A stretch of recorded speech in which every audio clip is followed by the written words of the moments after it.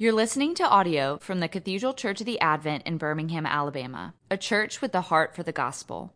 Find out more at adventbirmingham.org. All right, well, I guess we'll start by doing a little praying, and then, then we can get to talking. Sound good? All right, let's pray together. Lord, thanks for bringing us here together today. Thanks for preserving your word in the prophet Jonah for us. Thank you for teaching us about who we are and about who you are. Lord, we pray that those truths would really sit down deep in our hearts today, and as we leave this place, that we would be more bent to worship you and glorify your name. In your Son Jesus Christ's name we pray. Amen. Amen. All right. So, Jonah 2 today. Cameron did Jonah 1 last week, and so I guess by way of review, it might be nice to just sort of talk about who Jonah was, what he did, and then move on to Jonah chapter 2. How I see this going is we will probably just walk through Jonah 2 verse by verse, and that should take maybe like 20 or so minutes, and we'll talk about what that means for us, what that means for our kids, what that means for our day-to-day lives and stuff, and then hopefully at the end we'll have 5 or 10 minutes for questions, and we'll be able to move from there. Get my notes out. Okay, so if you remember from last week, or if you've just read Jonah before, Jonah is a prophet to the southern half of Israel. He is the son of Amittai, as we read in Jonah 1:1. And he is sent by God to go to Nineveh, preach to the Ninevites in Assyria, and try to preach the gospel to them in its Old Testament form, and to bring them to the Lord. And if you remember, Jonah is like not super excited about this prospect, right? So God says, go to Nineveh and preach to the Ninevites, and the first thing Jonah does is go, just in the completely opposite direction. He heads to Tarshish, which is in modern-day Spain, and it's about as far away from Nineveh as you could possibly get. And so Jonah bails. He tries to escape from God's presence specifically and God's calling on his life more generally. And so he's on the boat, headed west, and things start to go wild, right? The water gets very choppy. It is like very Deadliest Catch-esque on the sea at this point. And the sailors that Jonah is with say, like, let's just like pray to all our different gods, right? And see if like one of them cashes in and like maybe this will work. And so they pray and nothing happens. And then they run down to the hull of the boat to get Jonah up, right? Because none of the other gods have worked. Maybe this one will be good. We'll just cover all our bases. And so they wake Jonah up, and Jonah says, this is on me. God asked me to go to Nineveh. Here we are headed to Tarshish. The only way for this to get better for you guys is if I walk the plank, right? And so Jonah goes into the water, and that's where we sort of leave chapter 1 at, and then we move into chapter 2, where Jonah of big fish fame gets swallowed. So we'll go ahead and I'll read Jonah 2. It's 10 verses, so it shouldn't take too much. And y'all can just listen or follow along if you have a Bible on you. Jonah 2, verse 1. Then Jonah prayed to the Lord his God from the belly of the fish, saying, I called out to the Lord out of my distress, and he answered me. Out of the belly of Sheol I cried, and you heard my voice. For you cast me into the deep, into the heart of the seas, and the flood surrounded me. All your waves and your billows passed over me. And then I said, I am driven away from your sight, yet I shall look again upon your holy temple. The waters closed in over me to take my life. The deep surrounded me. Weeds were wrapped about my head at the roots of the mountains. I went down to the land whose bars closed upon me forever. Yet you brought up my life from the pit, O Lord my God. When my life was fainting away, I remembered the Lord, and my prayer came to you into your holy temple. Those who pay regard to vain idols forsake their hope of steadfast love. But I, with a voice of thanksgiving, will sacrifice to you. What I have vowed, I will pay. Salvation belongs to the Lord. And the Lord spoke to the fish, and it vomited Jonah out upon the dry land. The word of the Lord. Sort of unceremonious end to Jonah's song there, right? The Lord spoke to the fish, and it vomited Jonah. Okay, so Jonah is stuck inside the whale. This is a dire situation for Jonah, right? He's floating around inside of a big fish. But before we get started, it's probably helpful to remember that this whale is a mercy from God. This is a gracious gift to Jonah because he was cast into the sea, and the whale is the vessel by which God will save Jonah. So we'll start in verses 2 and 3, especially, where Jonah says, I called out to the Lord out of my distress, and he answered me. Out of the belly of Sheol I cried, and you heard my voice. So verses 2 and 3 are spoken mostly with a view to hindsight. I think Jonah at this point is in the belly of the whale, and he's sort of remembering the situation he was in before he got there, being tossed about in the water, in the sea, close to certain death. And in verses 2 and 3, he said, I called out to the Lord out of my distress. Out of the belly of Sheol I cried. Now, this is important because, remember, when Jonah starts to flee, he's fleeing from the presence of God, right? He's fleeing from the presence of an omnipresent God. And when he finds himself in the ocean, after having jumped off the boat, he says, I am headed to Sheol, right? He's sinking down through the water. Things are getting darker and darker. Pressure's probably building around him. And the irony of the situation is this Jonah, who has tried so hard to escape the presence of God, now feels as if he really is running out of the presence of God, right? Sheol is a word that's used in the Old Testament to mean a bunch of different things. But in this situation, what Jonah is saying is that he feels like he is literally being taken away from the presence of God, right? And this is a much more terrifying prospect for him than he probably thought it was when he stowed away on that boat for Tarshish. And so we see this theme of Jonah sort of running from the presence of God, and then at the same time, when he feels like he's moving away from it, really treasuring that presence and wishing that it was still there. Another thing that we see in verses 2 and 3, and then through the rest of chapter 2 and the rest of the book of Jonah in general, is an emphasis on God's authority and God's power to do what he deems right. Right. So, in verse 3, Jonah very candidly says, for you cast me into the deep, into the heart of the seas, right? It is God who sent Jonah hurtling into the water. It's God who called Jonah to go to Nineveh. It's God who knew that Jonah would stow away on this boat. And it's God who sent Jonah into the water, even though Jonah himself hopped over the side of the boat. And so that's something that will come up over and over again over the course of Jonah chapter 2. What's more, in verse 3, we read about waves and billows that are crashing over Jonah. These very graphic descriptions of what exactly the experience of being lost at sea is like. And the Hebrew word nahar generally means river, and it's used in this context as well. In Psalm 69, the same word talks about the experience of drowning, right? So Jonah is literally dying as time goes by here in the water. We took our kids, the junior high kids, to RYM down at Panama City Beach, and for half the week, the double red flags were up, which means like you legally can't go in the water, I guess. And the waves weren't that big, right? The issue was the current underneath the water, right? And if you've ever been caught in a riptide before, like not a fun thing to have happen to you. You have to like swim out and around or out and around. It's just like not a fun experience. There's so much panic, so much despair, right? You feel like genuinely helpless. And the more you struggle, the more tired you get, and it seems like the farther down you go.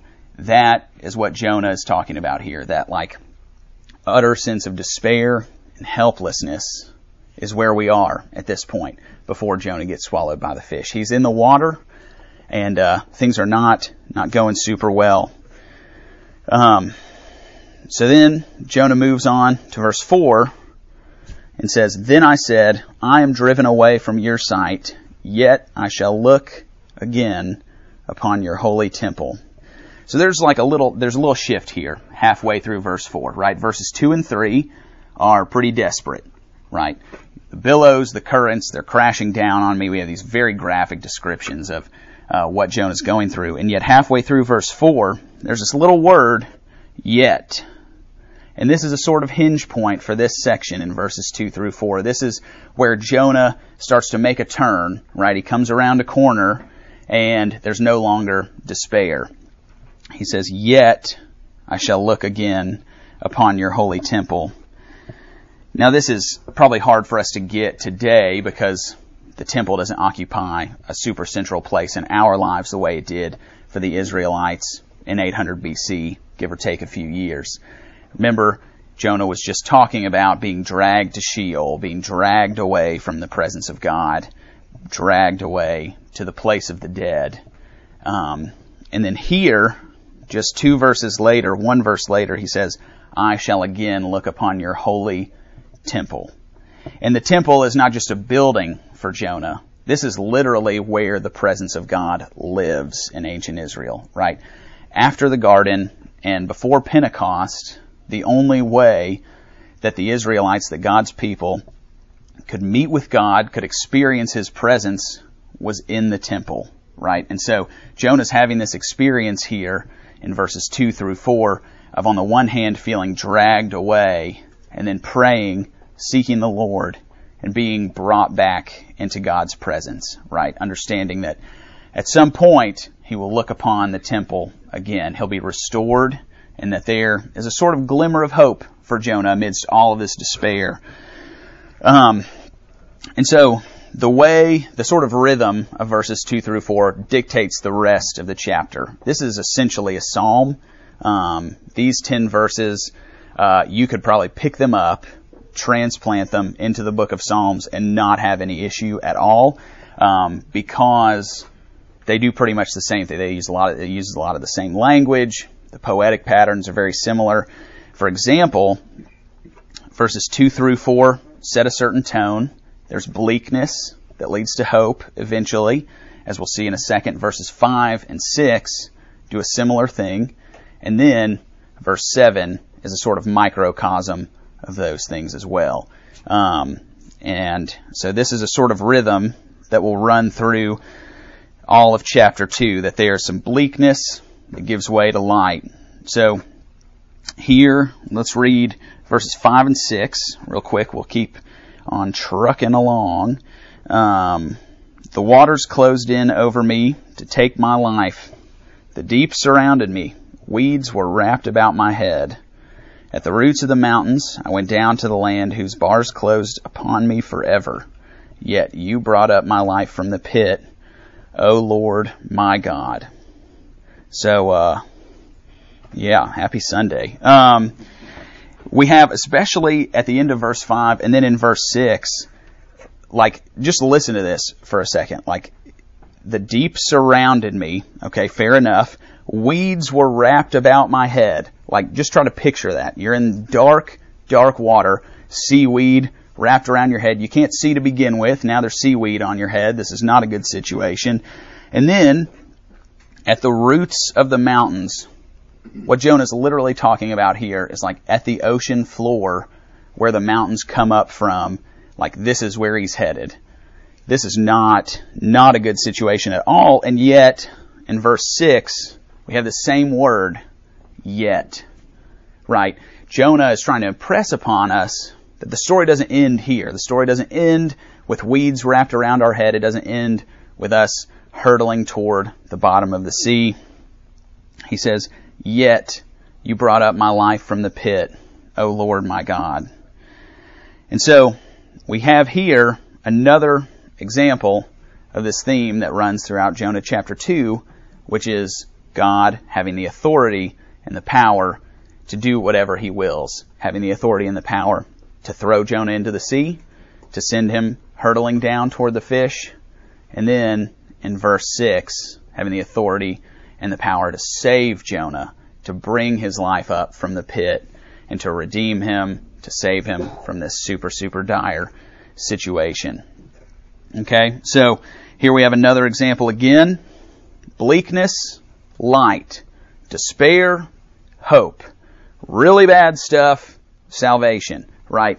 This is interesting because as we see like very low lows and very high highs, the thing that becomes ever clearer is that only God can bridge the gap between these two things. Only God can take Jonah, can take us from a position of bleakness and despair to a life of hope and joy.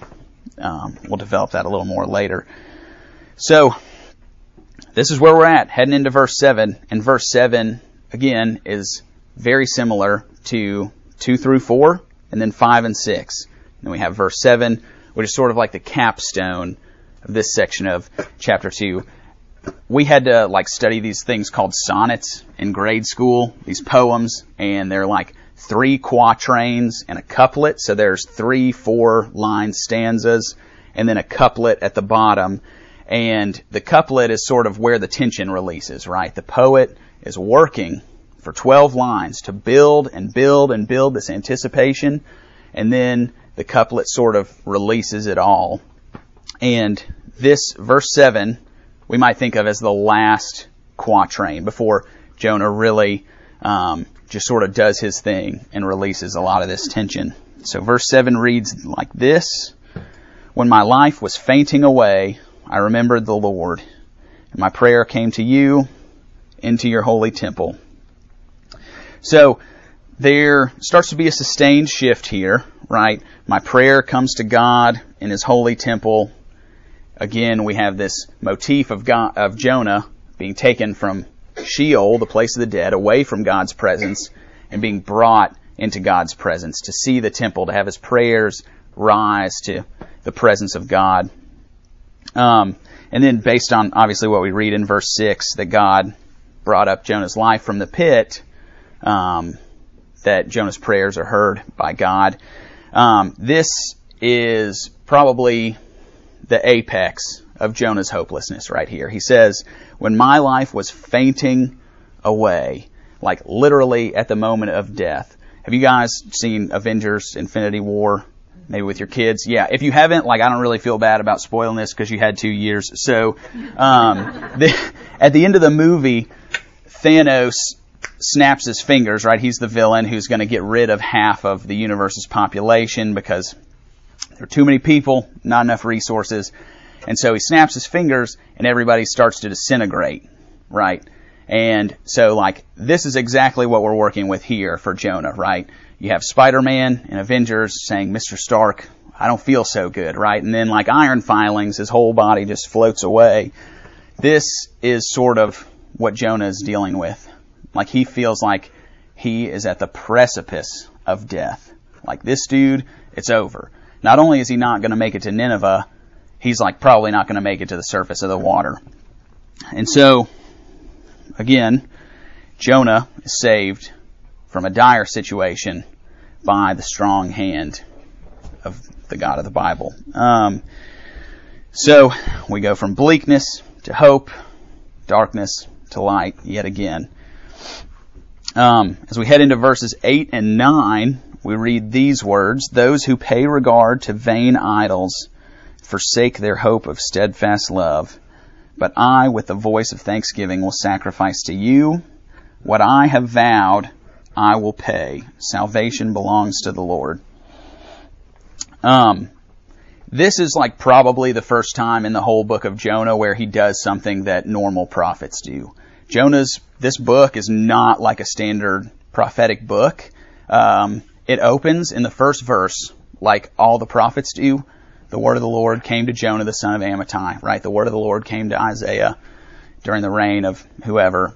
This happens pretty standardly. And then from then on, we don't really see any prophecy. And even for the rest of the book, Jonah's actual prophecy takes up a pretty small, comparatively, part of chapter 3. what is prophetic about Jonah, in addition to his prophecy, is his life, is his story.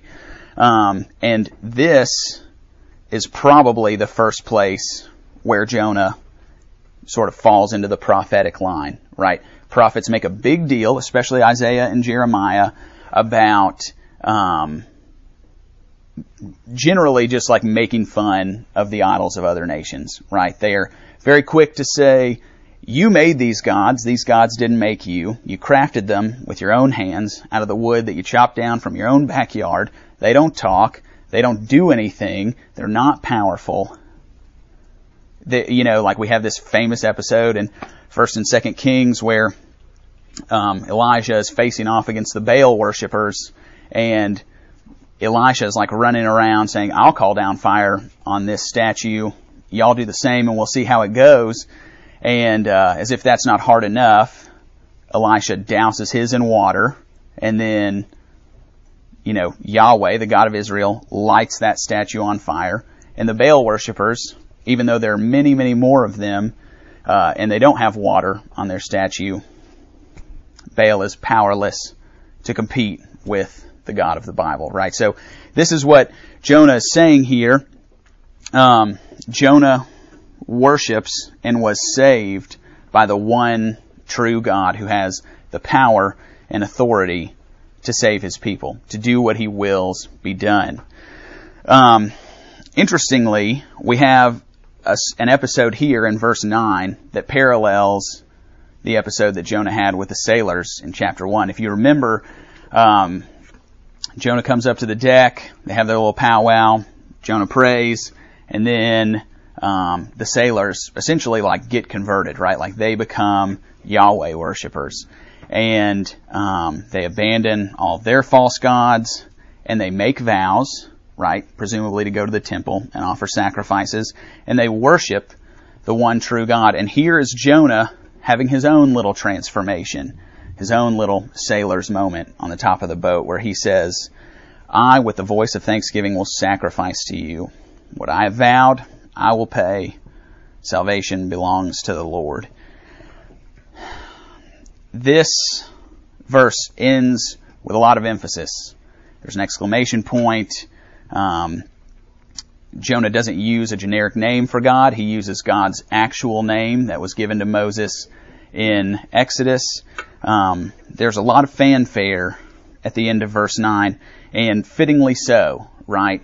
I mean, one of the only ways that you can really understand the greatness of God, the power of God, and the goodness of God is if you've been through this terrible, desperate experience, right? Do you guys feel that way? Like you come out of these really, really hard seasons of life with a greater appreciation for God's providence, for God's care for you, and for God's love for you that maybe would not happen, right? Were we to sacrifice some tough stuff. So, we come to the end of Jonah 2, where the Lord speaks to the fish, and the fish vomits Jonah out. And again, here, we have the Lord speaking to the fish, and the fish vomiting Jonah out, right? God, again, has the power and authority to save Jonah and to do what he wills, right? It's not the fish just sort of like laissez-faire vomiting up Jonah. He only does that because God tells him to.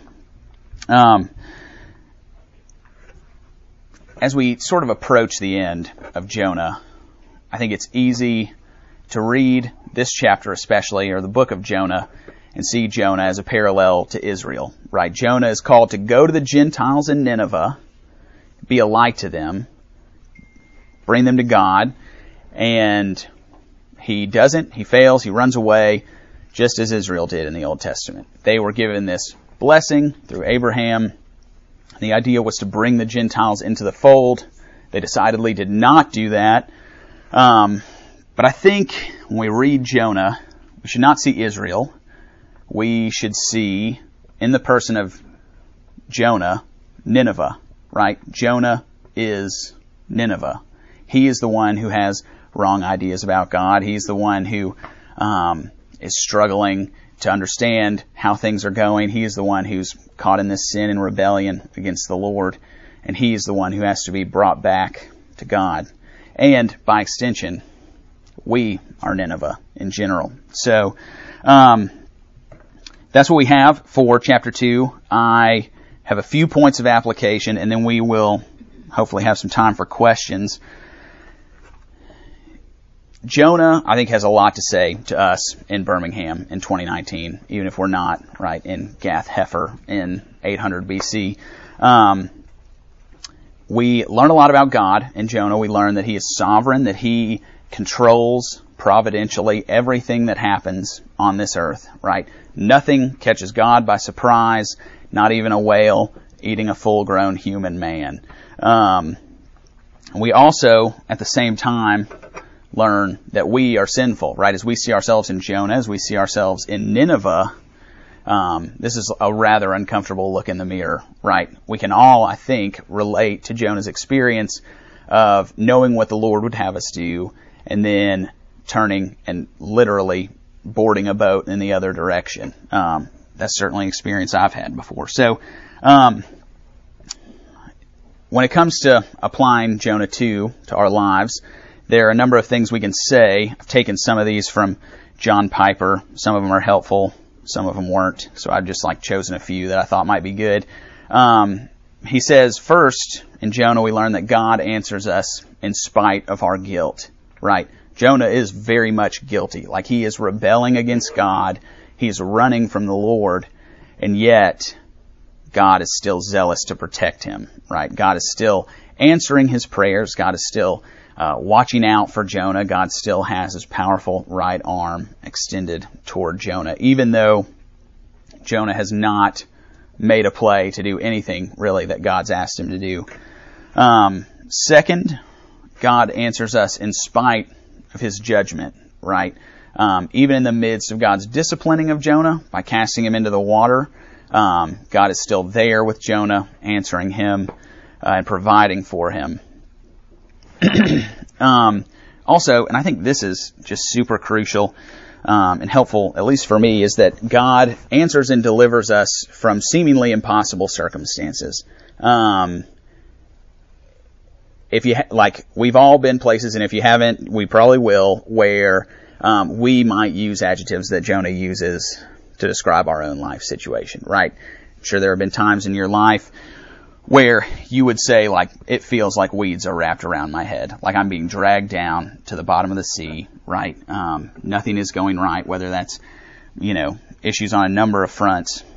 Even still, God is powerful over those things, has authority over those things, and ultimately is a good God in spite of those things. What's more, God answers us in stages sometimes, not always all at once, right? Jonah doesn't walk off the boat and get teleported to Nineveh. He gets thrown into the sea, swallowed by a fish, and this is the deliverance, right? It's sort of a piecewise function that he ultimately ends up back on the land, but has to make a quick pit stop in the belly of a fish and in the raging sea before he can do that. And I think that's crucial for us, and I think something that's especially important as we live with and minister to students of various ages, right, or as we are students of various ages, is to understand that there's a lot, there are heavy burdens, right, socially, performance-wise, to be friends with the right people, to wear the right clothes, to do the right stuff, and then also to get certain grades in school, to perform in a certain way on the field. And those are heavy burdens, right, in addition to anything else that your students might be going through, whether it's a divorce or a grandparent who's sick or anything else. These are all heavy, heavy burdens for us to bear, for, much less our students. And this is maybe a helpful truth to keep in mind, that God, even if he doesn't solve problems all at once, is working and is putting pieces in place to ultimately have solved the problem, right? And even if right, our grandfather with Alzheimer's is not healed on this side of eternity, there will be a day when God makes everything right. And so there's some hope in that. And then finally, God answers us in order to win our undivided loyalty and thanks and to glorify himself, right? This chapter ends with Jonah saying, I will sacrifice to the Lord with a voice of thanksgiving. Salvation belongs to him alone. There's no room in Jonah's vocabulary or in God's vocabulary for another object of affection in an ultimate sense. God is the one true God and, deserves to be glorified as such. So that's all I have. We have about 5 or 10 minutes for questions or comments, if you guys have any. Is there anything in the Hebrew of this that stood out to you when you were preparing? Yeah, that's a good question. So the word that Jonah uses for steadfast love in verse 8 is a word that is only ever used with God as the subject. The word is hesed, and it means literally covenant love or loyal love. And I think when I read this passage, it's helpful to know that God's love is tied to himself, to his promise to us that won't ever change. Especially as you read Jonah and realize this dude, like myself, has done nothing to deserve God's love, and yet God has still tethered himself to Jonah mercifully and graciously. I've got a question for you that might seem a little off point, but I don't Sure. think so. So, foundational to this experience of Jonah is Jonah's calling and his response to that calling. Mm-hmm. And are you still in seminary? I am, yes, sir. So as a seminary student and a person who I assume has been called, and you're talking to a group of 30, 50 people who may or may not have experienced such a calling, or may have. Sure. Talk to me a little bit about what you've seen in your experience about God's calling on normal, ordinary 21st century Christians' life, and how you've seen, and I want to focus on how you've seen either directly or indirectly people not responding to that calling, and a little bit about that. For sure. So that's a really good question. I think my sense is that the further we get into the 21st century, the more specialized work becomes, especially. The more compartmentalized, I think, our lives as Western Christians become. Does that make sense? So we work farther from our homes now. We have less to do at our, I paid some dude to cut my grass the other day because I was out of town. Whereas in the past, that's something I would have just done myself. All that to say, I think we are probably in a place where it's a little bit hard to figure out how to take your calling as a Christian into the accountancy office or into the law practice or into the hospital or, into the, wherever you work. I think part of the situation is maybe figuring out how we can become whole people in a way that's the same person who is at work is at home, the same person who is at home and at work is the father of their kids. Does that make sense? I think part of the issue is okay, so Abraham Kuyper, who was a Dutch guy in the early 1900s, says that there's not a single square inch of the whole universe over which Christ does not shout, "That's mine." And I think with that in mind, there's a way to be a Christian accountant, a Christian lawyer, a Christian doctor or nurse, or a Christian newspaper columnist, and to do that in a way that is distinctly God-glorifying and God-honoring, in a way that a secular person or a humanist or an atheist just cannot. In a way to be fulfilled in that work, to know that you're working heartily as unto the Lord, especially since work is not an object of the fall. Work did not come after Genesis 3. Work was the first thing that Adam and Eve were told to do, and it was a good thing, right? It wasn't until the fall that work became difficult. and be done by the sweat of their brow. Does that answer your question, or is that just a lot of words? Yeah. Question, we're really talking about how do you fully integrate your faith life. If God has in fact created us and all of creation for a purpose, then one of the things that I've been on a 35-year struggle with this. Sure. And, then therefore you can make the point that what you do really matters, and you can either overtly and actively walk away from that calling, or passively, inadvertently, walk away from it. Yeah. And either way, you're walking away from God's calling on your life. Sure. It seems like it's a critically important part of all of our we have to work through, and it's right here is the premise of the whole story of Jonah. Yeah, for sure. What is your calling, and how do you respond to it? Yeah, and that's a good word, for sure.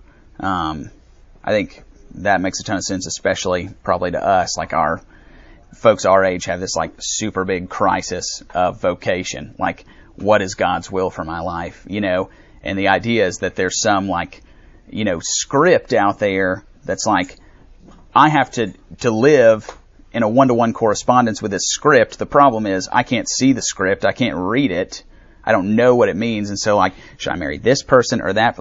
This is like Hannah B's Bachelorette season in a nutshell right here. It's like a couple weeks ago she said, what if I send Luke home and I'm supposed to be with Luke? I think there's a similar crisis that we probably have in terms of what if I'm supposed to do this job and I don't? And then I live for 70 years just totally unfulfilled across the entire spectrum of my life, I think the great thing about Jonah to that point is that it's the story of him being called and he doesn't follow what God says, but that God continues to pursue. For sure. And so that idea that it's a continued story. Definitely. And to bring him around and it's ultimately done. Yeah, the work for of God sure. is ultimately done. Yeah. It's not that I made the wrong choice. No. So God's stuff didn't happen the way it was supposed to. No. Yeah. It was still ultimate. Yeah, for sure. Wonder what would have happened if he actually made it partial. Yeah, for sure. Or and what he was actually saved. I mean, as bad as being thrown into the I have a feeling Tarshish would have been worse. Yeah. To comment further on the question just asked, even though eventually Jonah does go and do what he's told, and very successfully as a matter of fact, at the end of the story, God has to twice ask Jonah, well, is it wise for you to disagree with me? Yeah. For sure. And Jonah stands up and says, but I don't like it. Yeah. It is interesting that in verse 9, Jonah says, salvation belongs to the Lord, and it's a praise, and then it's that very thing, that salvation belongs to the Lord, that will frustrate him to no end in chapter 4. So we think sometime that somebody else might do it. Yeah. It might get done. Yeah. So if we wanted to take away a word from your teaching today, might we say to ourselves, why don't we examine today what God might be calling us to do today in Birmingham, Alabama, and see if we might be available and obedient to that calling in a little baby step as opposed to, what am I going to do the rest of my life? Yeah, I think that's a super good word. And that compartmentalizes it to a place where it's like you're contributing to something bigger, right? This calling on your whole life, but it's maybe not so overwhelming. That's what Henry Blackerby says. He says, God is at work in the world today. Why don't you open your eyes, see what he's doing around you, and see if you can join in that work. Yeah. It makes it a little bit easier to think of it. Yeah, for sure. It takes a lot of the pressure off of us. Yeah, that's good. I just think in addition to that, what I find so freeing is that God isn't asking us to open our eyes, find where he's working, and find our calling. That he promises that as long as we stay in his word and stay in communion with him and stay as his child, he's going to show us. And I love how Jonah was taking a nap when God got him. Yeah. He wasn't even staying in his word. He was in the bottom of a ship taking a nap. Mm-hmm. Yeah. And God's like, cute, but you're not going to disrupt my plan. Sure. Yeah. And I think it's too important that you kept saying there was nothing that Jonah did. He wasn't punching the no, for sure. or doing anything. Right. it was still all God. Yeah, from start to finish, Jonah is like literally sitting still, right? And that's the gospel right there, is like God not giving Jonah a ladder up out of the boat or a ladder up out of the fish, but God doing everything that Jonah needed done, right? Well, it's 10:50, so let's pray, and then I'll let you guys roll. Father, thank you for this day. Thank you for showing us who you are in Jonah, what you're doing for us and in our lives. Lord, we ask that you would help us to keep in mind your gracious calling on us and your gracious salvation of us, for that truly does belong to you. In your Son, Jesus Christ's name we pray. Amen. You've been listening to audio from the Cathedral Church of the Advent. If you live in Birmingham or find yourself visiting, we hope you'll join us at one of our Sunday services. Find out more at adventbirmingham.org.